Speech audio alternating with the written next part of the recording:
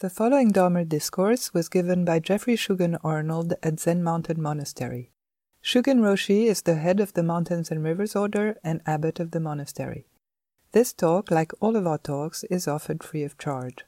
If you would like to make a donation or find out more about our various programs, visit us online at zmm.org. Thank you for listening. This is from the Blue Cliff Record, Feng Hsueh's One Atom of Dust, the pointer. To set up the banner of the teaching and establish its fundamental message is a matter for a genuine teacher of the school. To judge dragons and snakes, distinguish the initiate from the naive, one must be an accomplished teacher. As for discussing killing and giving life on the edge of a sword, discerning what is appropriate for the moment with a staff, this I leave aside for the moment. Just tell me, in one phrase, how you will assess the matter of occupying the heartland single-handedly. To test, I cite this. Feng Hsueh, giving a talk, said, "If you set up a single atom of dust, the nation flourishes. If you do not set up a single atom of dust, the nation perishes." Suedo raised his staff and said, "Are there any students of the way who will live together and die together?" The verse. The old peasants may not unfurrow their brows, but for now, I hope that the nation establishes a sturdy foundation. Crafty ministers, valiant generals, where are they now? 10,000 miles, pure wind. Only I know. So Feng Hsueh was a teacher in the 10th century, taught for much of the 10th century. And the full dialogue that this koan was taken from, one day Feng Hsueh said, "Establish one mote of dust and the nation flourishes. The villagers knit their brows in anxiety. Not establishing one mote of dust and the nation is lost. The 100 households live in peace."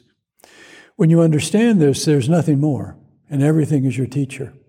If this is not understood, then your teacher is a priest. This teacher and priest can together enlighten the entire world, or blind the entire world. Do you want to know who the priest is? Feng Hsueh slapped his right side, right here. Do you want to know the teacher? He slapped his left side, right here.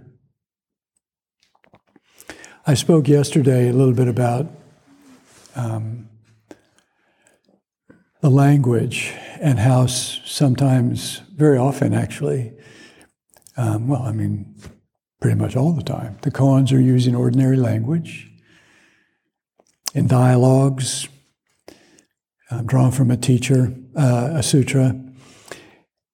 And sometimes they're always using language, the words, with their ordinary meaning, but often with other meaning, with deeper meaning, with meaning that isn't fixed. And so it's up to the student to examine really themselves and understand the meanings and how those words are bringing them to that. In this koan, it uses language in a way which is contrary to what we would think. If you set up a single atom of dust, the nation flourishes. Well, that would seem like a very good thing. Why have the villagers knit their brows in anxiety? If you don't set up a single atom and the nation perishes, that would seem to be a bad thing. Why are the 100 households living in peace? And so the language, in a sense, is to get our attention. If it just conveyed what we already know, we would just pass right by. And so it stops us. Sometimes it startles us and draws us in. What is going on here? Now, of course, we have to have some faith in the teacher, in the tradition, in the Dharma, that there is something going on. This is not just a wasting of time. And that in these ordinary words that are used in unordinary ways, it's conveying that everything that appears is not just what it seems. Raise one speck of dust, and the nation flourishes, and everyone is anxious. So Avalokiteshvara, realizing emptiness of the skandhas, which the skandhas are basically how Buddhism speaks about your personhood. How do we, with our senses, come into knowing? Know anything. That you're a person, that you're here, and you're in this hall, you're hearing my words, you're the snowing outside. How do we know any of these things? And how do those things that we know become problems? How in the midst of plenty can we be impoverished? And so, realizing emptiness of the five conditions, she relieved misfortune and pain. How the self comes into the world, how the world comes into being. We see, we experience things, we have perceptions, we call them by name. There is a world. Is it out there? Is it in here? In all of this, we know, we remember, we react, we name things, we associate, we anticipate, we expect, we want. When those are freed, liberated, there aren't so many things. When the mind is not creating, knowing, remembering, reacting, loving and hating, then what is it? When we're not giving rise to the sense of, I am here listening to this talk, what is in that moment? There's the metaphor of dreaming, that samsara, to be caught in our delusions is to be in a dream and think the dream is real. That's why it's an apropos metaphor, because when we're dreaming, it seems pretty real. And so how do we dream this world? How do we dream a self into being? How do we dream our life? And so there's being asleep while dreaming, but there's being awake while dreaming. And it's not that there isn't someone sitting here listening, sitting here talking. But how are they sitting here listening and talking? How is it? Who is it? If you set up a single atom of dust, the nation flourishes. The footnote says, I am the creator of all things and the autonomous master of all things. Clusters of flowers, clusters of brocade, which refer to birth and death. I am the creator of all things. I am God. Speaking from the perspective of samsara. Remember years ago, I was with Dada Roshi at a conference of clergy who worked in prisons. And unsurprisingly, Dada Roshi was the only Buddhist. and he was speaking, and they asked him, how in Buddhism, who's the creator of all things? Who is God? And Dada Roshi said, and I thought, oh no, we're in trouble now.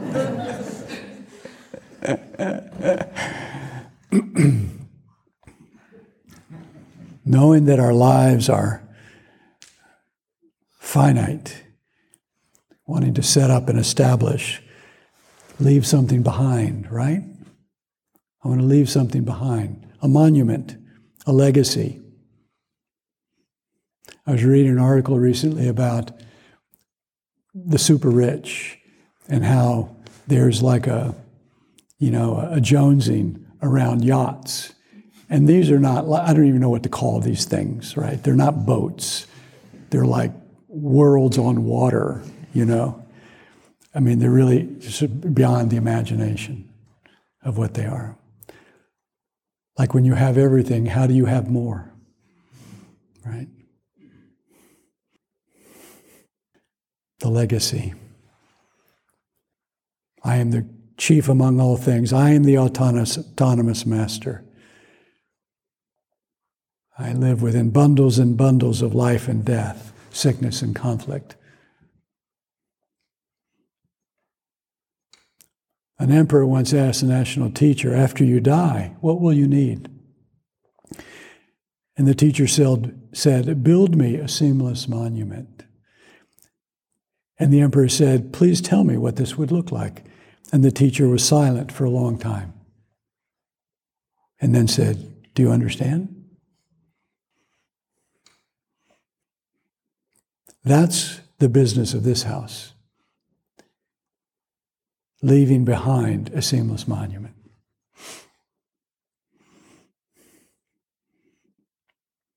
The nation flourishes, raising an atom of dust. How does it flourish? For whom?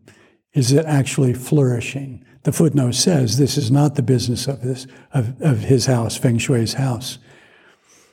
What is the business of this house? To not create imaginary worlds and believe them to be real, to not dream while sleeping and believe that is real, to not being subject to our impulsive consciousness and unexamined thoughts and believe they are the truth. To actually live and act in a way that is appropriate to reality, right? Like every other living thing, right? Every other living thing lives appropriately in the midst of its reality. We have a hard time with that. And so here, during Sesshin all week, seeing the many motes of dust arise, right? The Zendo can get very dusty, right? The establishing of states of mind and body, of self and other, pasts and futures, things that we carry, observing the changing landscapes as they come and go.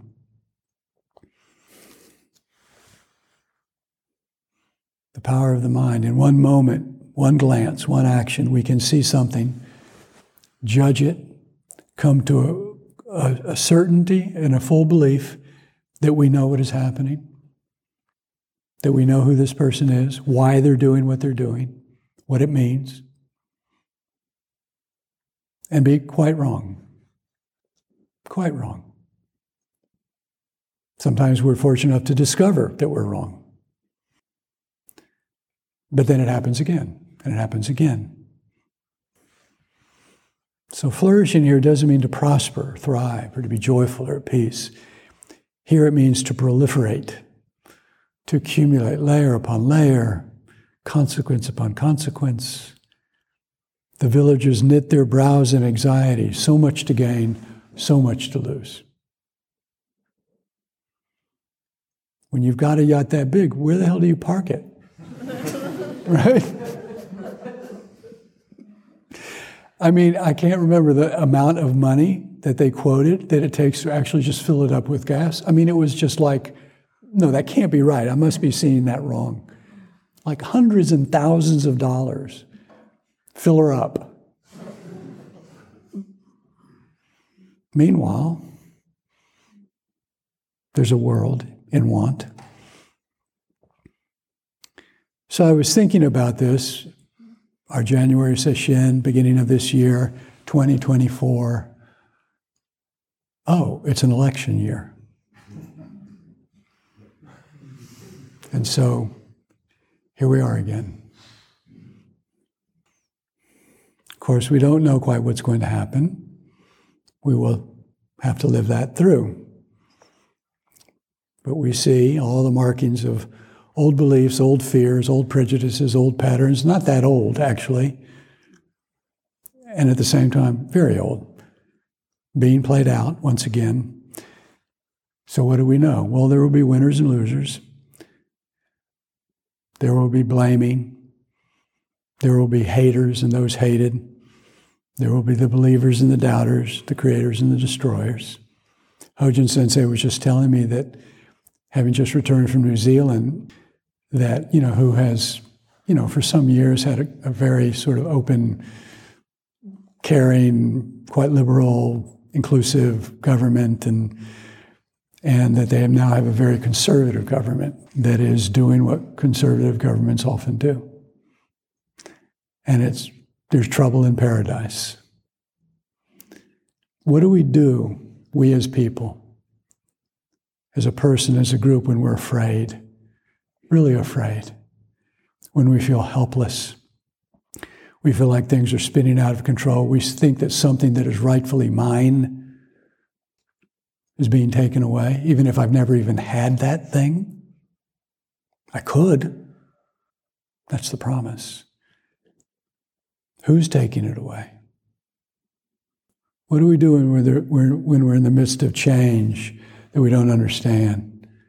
We don't know where it's going. We don't know how this turns out.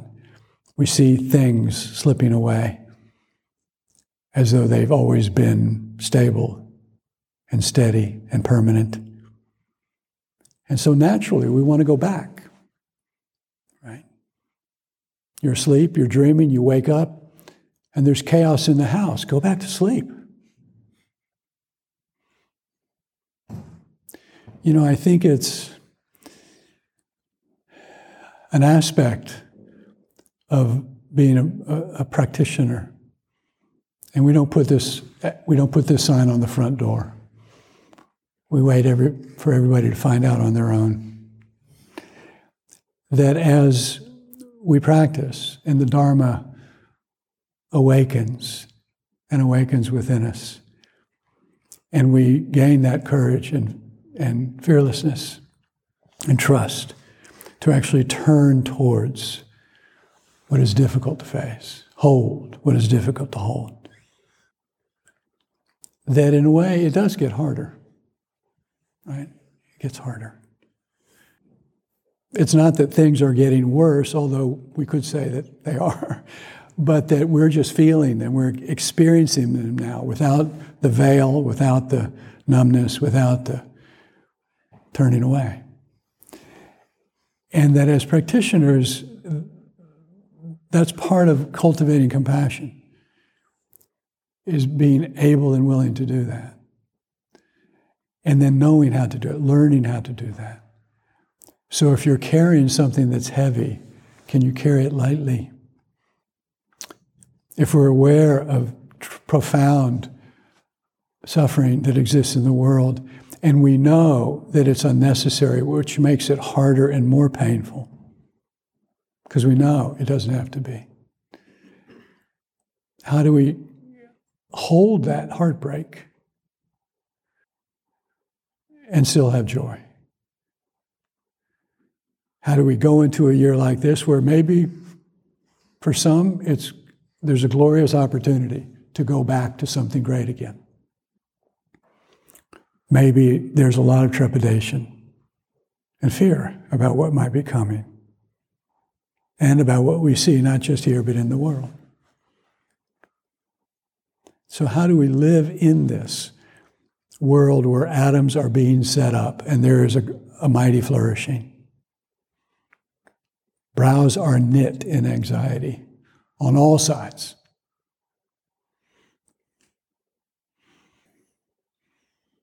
And to do all of that freely, voluntarily, right?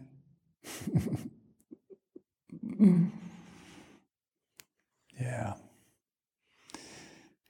That's why,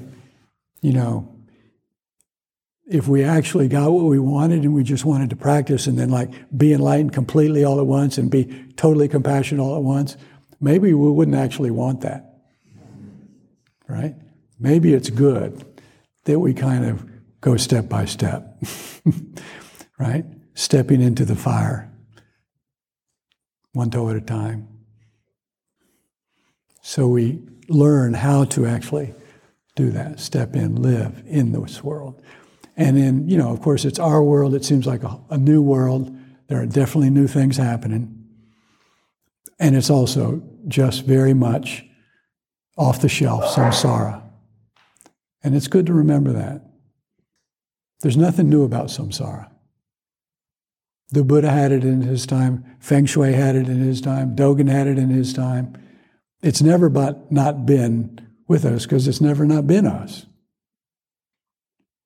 And so in that way, we have been living within this all the while.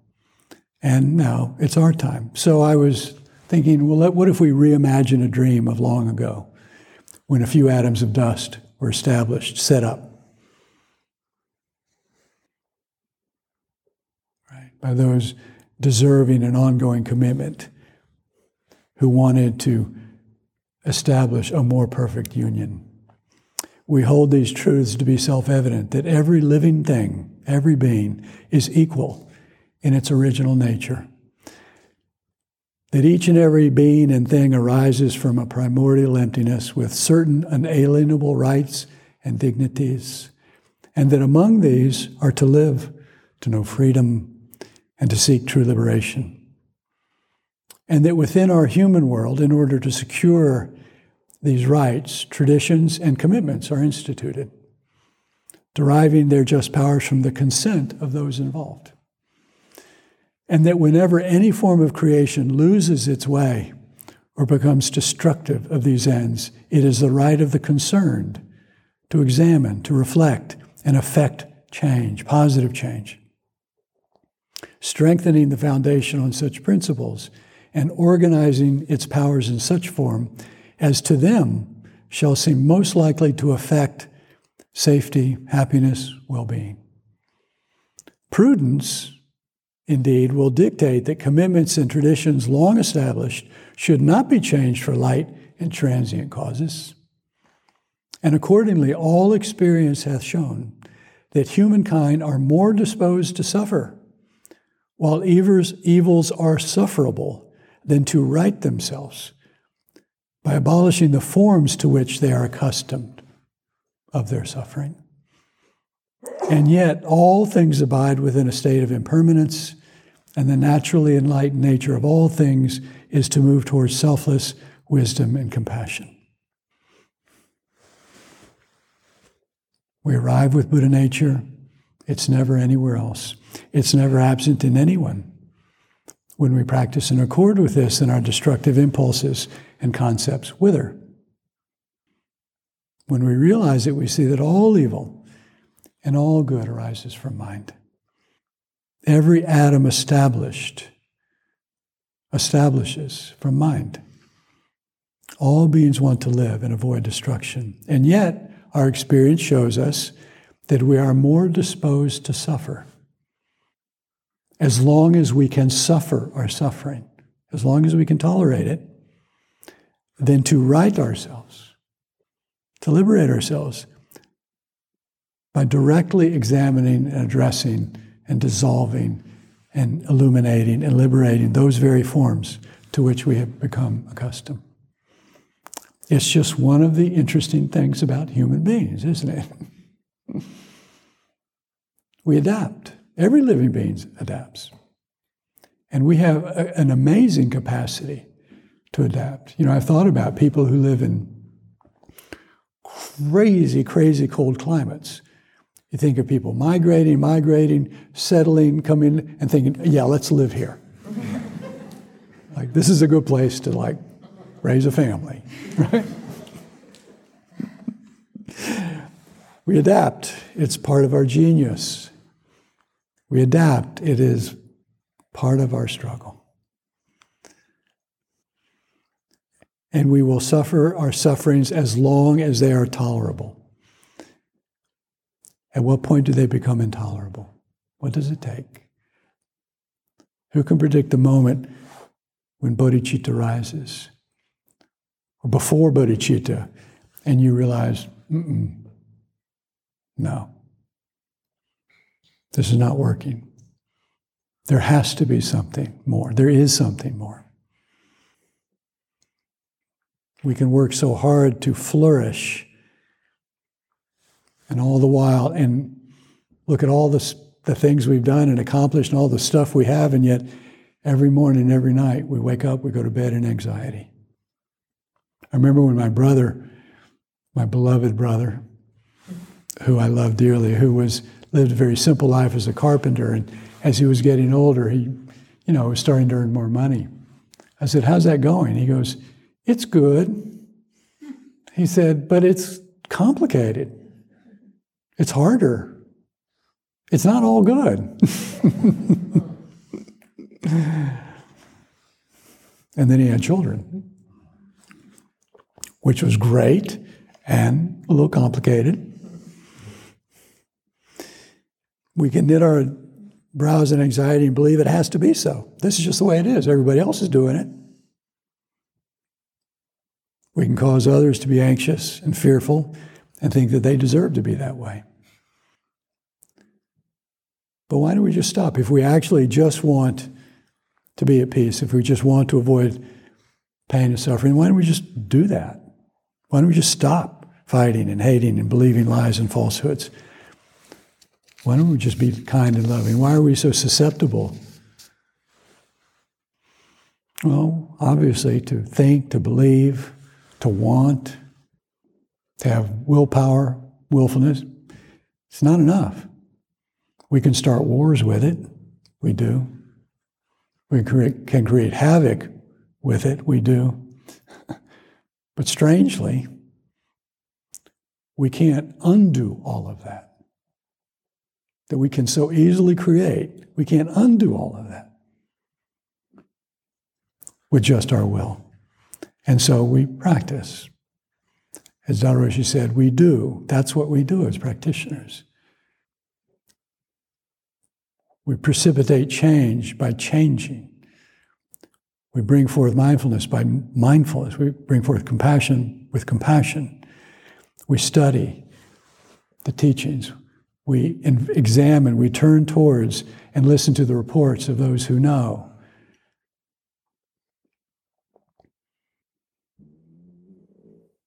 And seeing the traditions and commitments of our own mind, our own karma, we try to abolish that.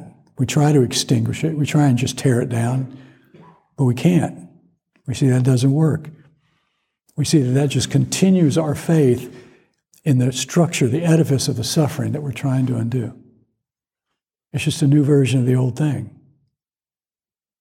We then see that there actually is no inherent body in this tradition, in these commitments, in this institution, in a person, in hatred, in love.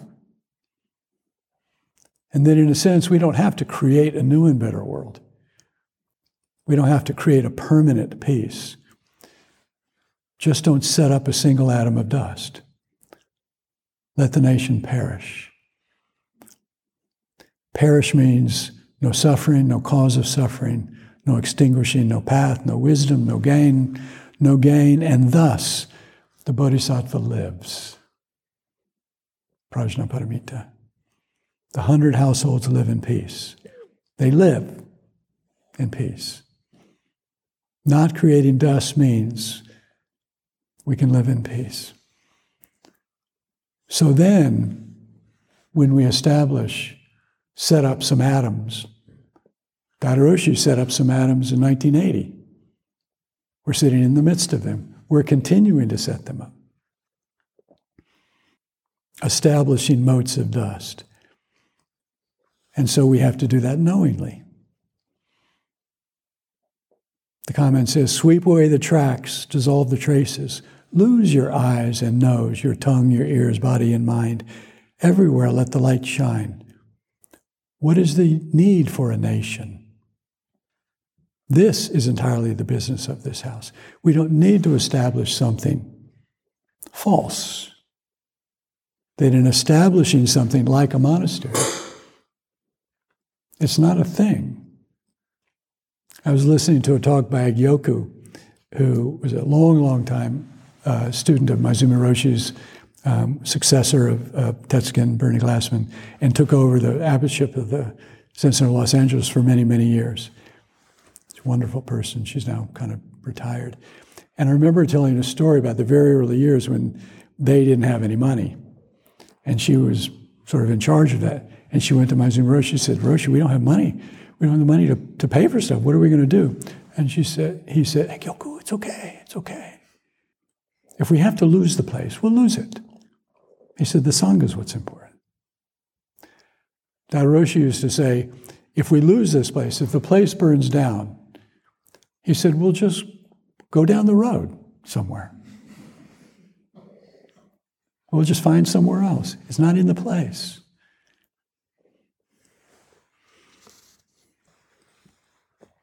This perishing is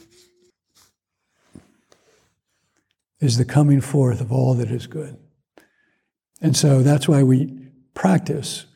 When we talk about letting go, what we're really talking about doing is not establishing a mode of das, establishing as is something that is fixed and solid and righteous and is doing something to you or will do something for you, something that you have gained, and now you're anxious because you could lose it. How many of you had a beautiful period of Zazen this week and then thought, oh my God, how am I going to hang on to it? You can't. You shouldn't. Not establishing. Then, as the sutras say, now we can build a house. Just know that you're building it on water, with water. It's like building a sandcastle. It's gorgeous. And then the tide comes in and it's gone. Of course, you knew that already. It doesn't mean don't build a sandcastle. It doesn't mean don't build a monastery. It doesn't mean don't believe strongly about what is good and what we're capable of, and to work for that. It means just don't establish that. The Buddha said dukkha is imputing an unrealistic, imaginary sense of something. This is going to save me. This is going to make me happy. This is going to fulfill me. Therefore, this I cannot lose. Therefore, do not take this away from me.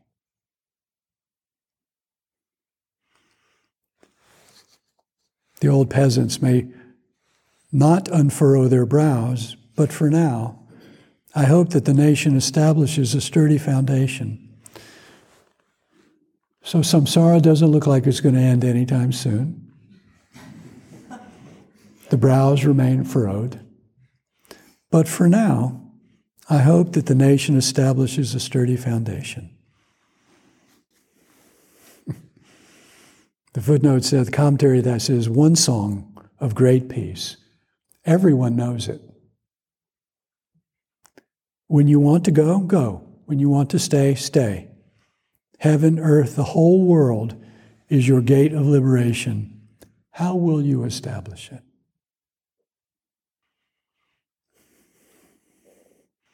And then he goes on to say, crafty ministers, valiant generals, where are they now? Well, we have those too. People in power who we would like to believe, we want to believe, are deriving their just powers from the consent of the governed.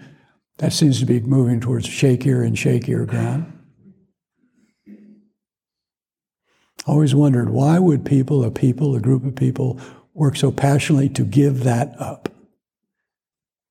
To give that away. To take away that right. What are we afraid of?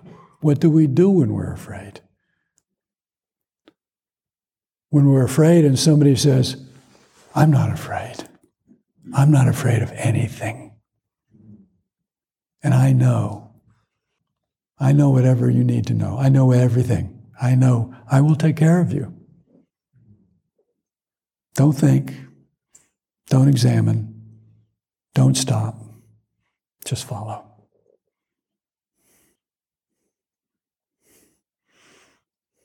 Crafty ministers, valiant generals, where are they now?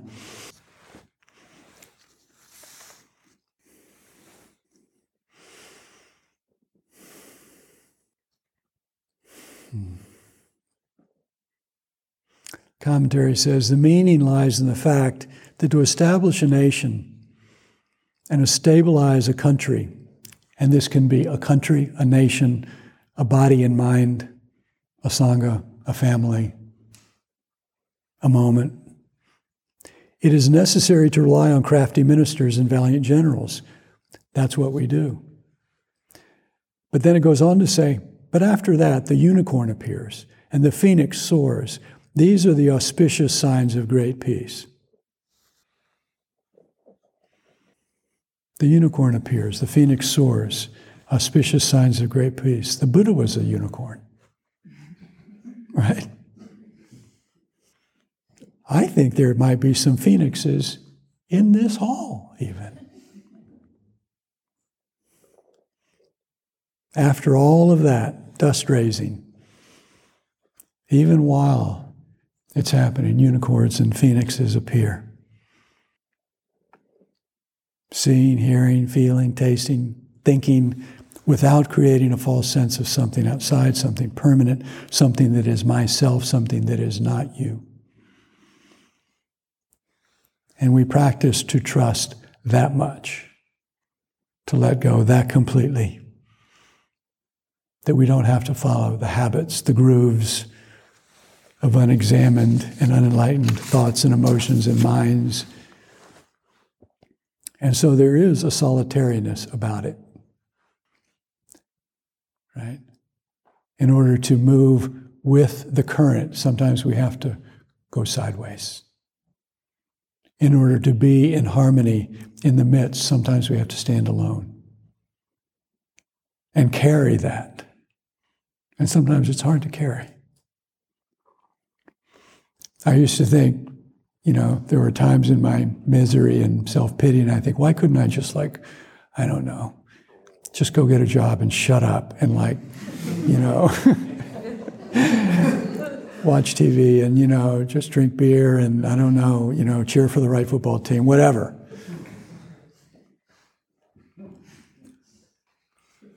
Why couldn't I just do that? I don't know why. It just wasn't going to happen. It wasn't the life that inspired me. It wasn't calling.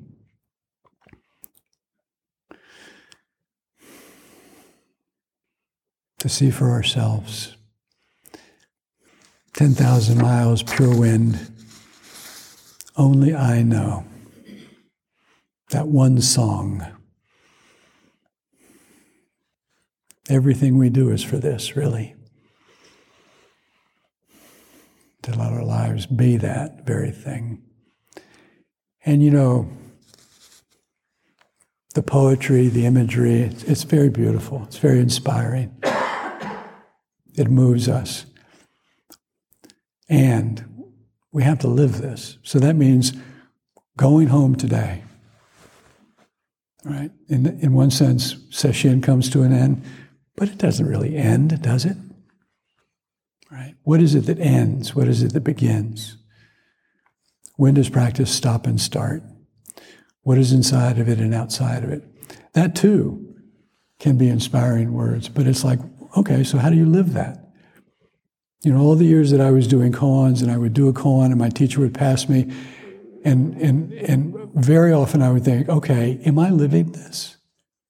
Am I living this? Do I know this? There is insight, but do I know this? How deeply do I know this? And I always, in asking that, realized, no, not yet, not completely, not enough. There's more. And so, I wanted to mention in closing that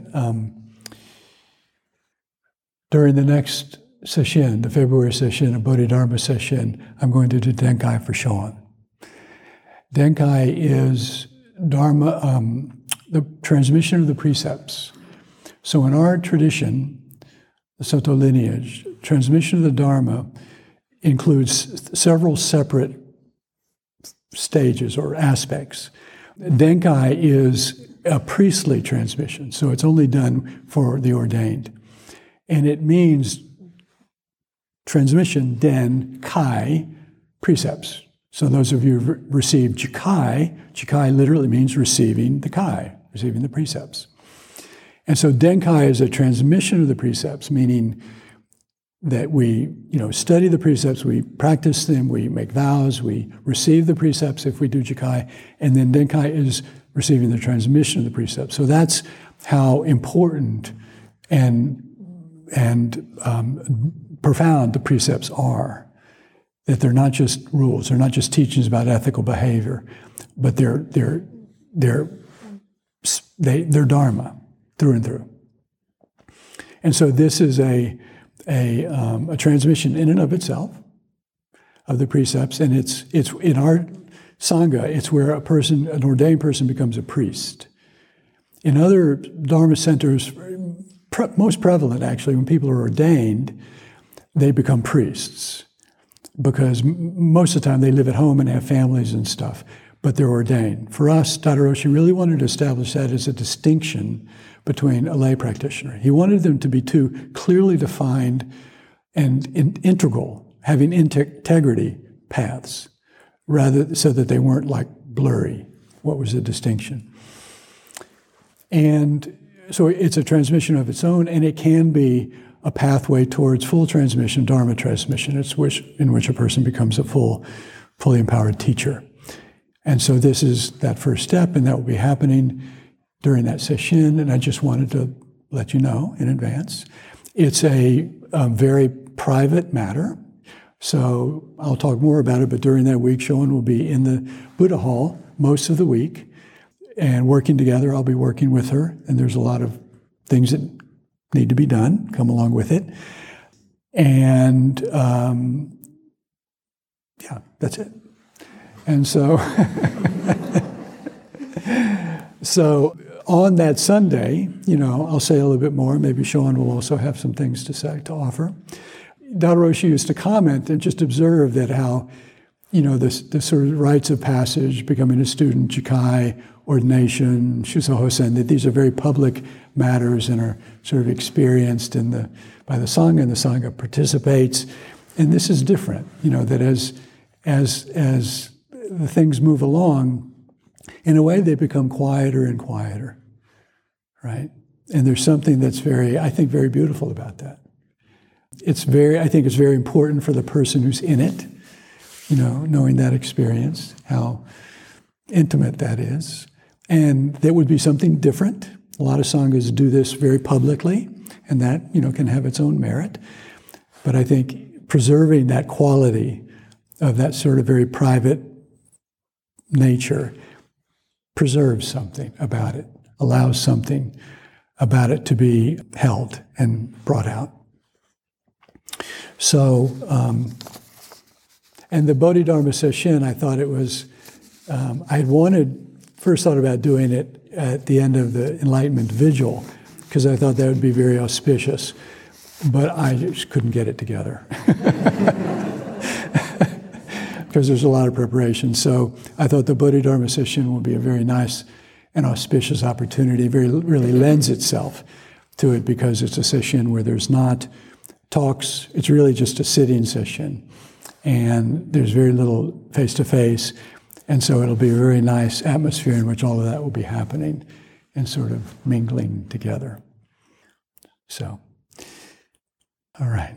So thank you, everyone, for your practice, for being here today. Those of you who are traveling, travel safely.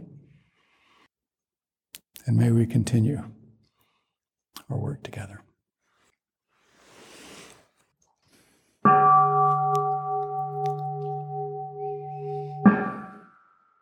Thanks so much for listening. For meditation supplies such as cushions, incense, liturgical instruments, Dharma books, and more, visit monasterystore.org. Support for your spiritual practice at home.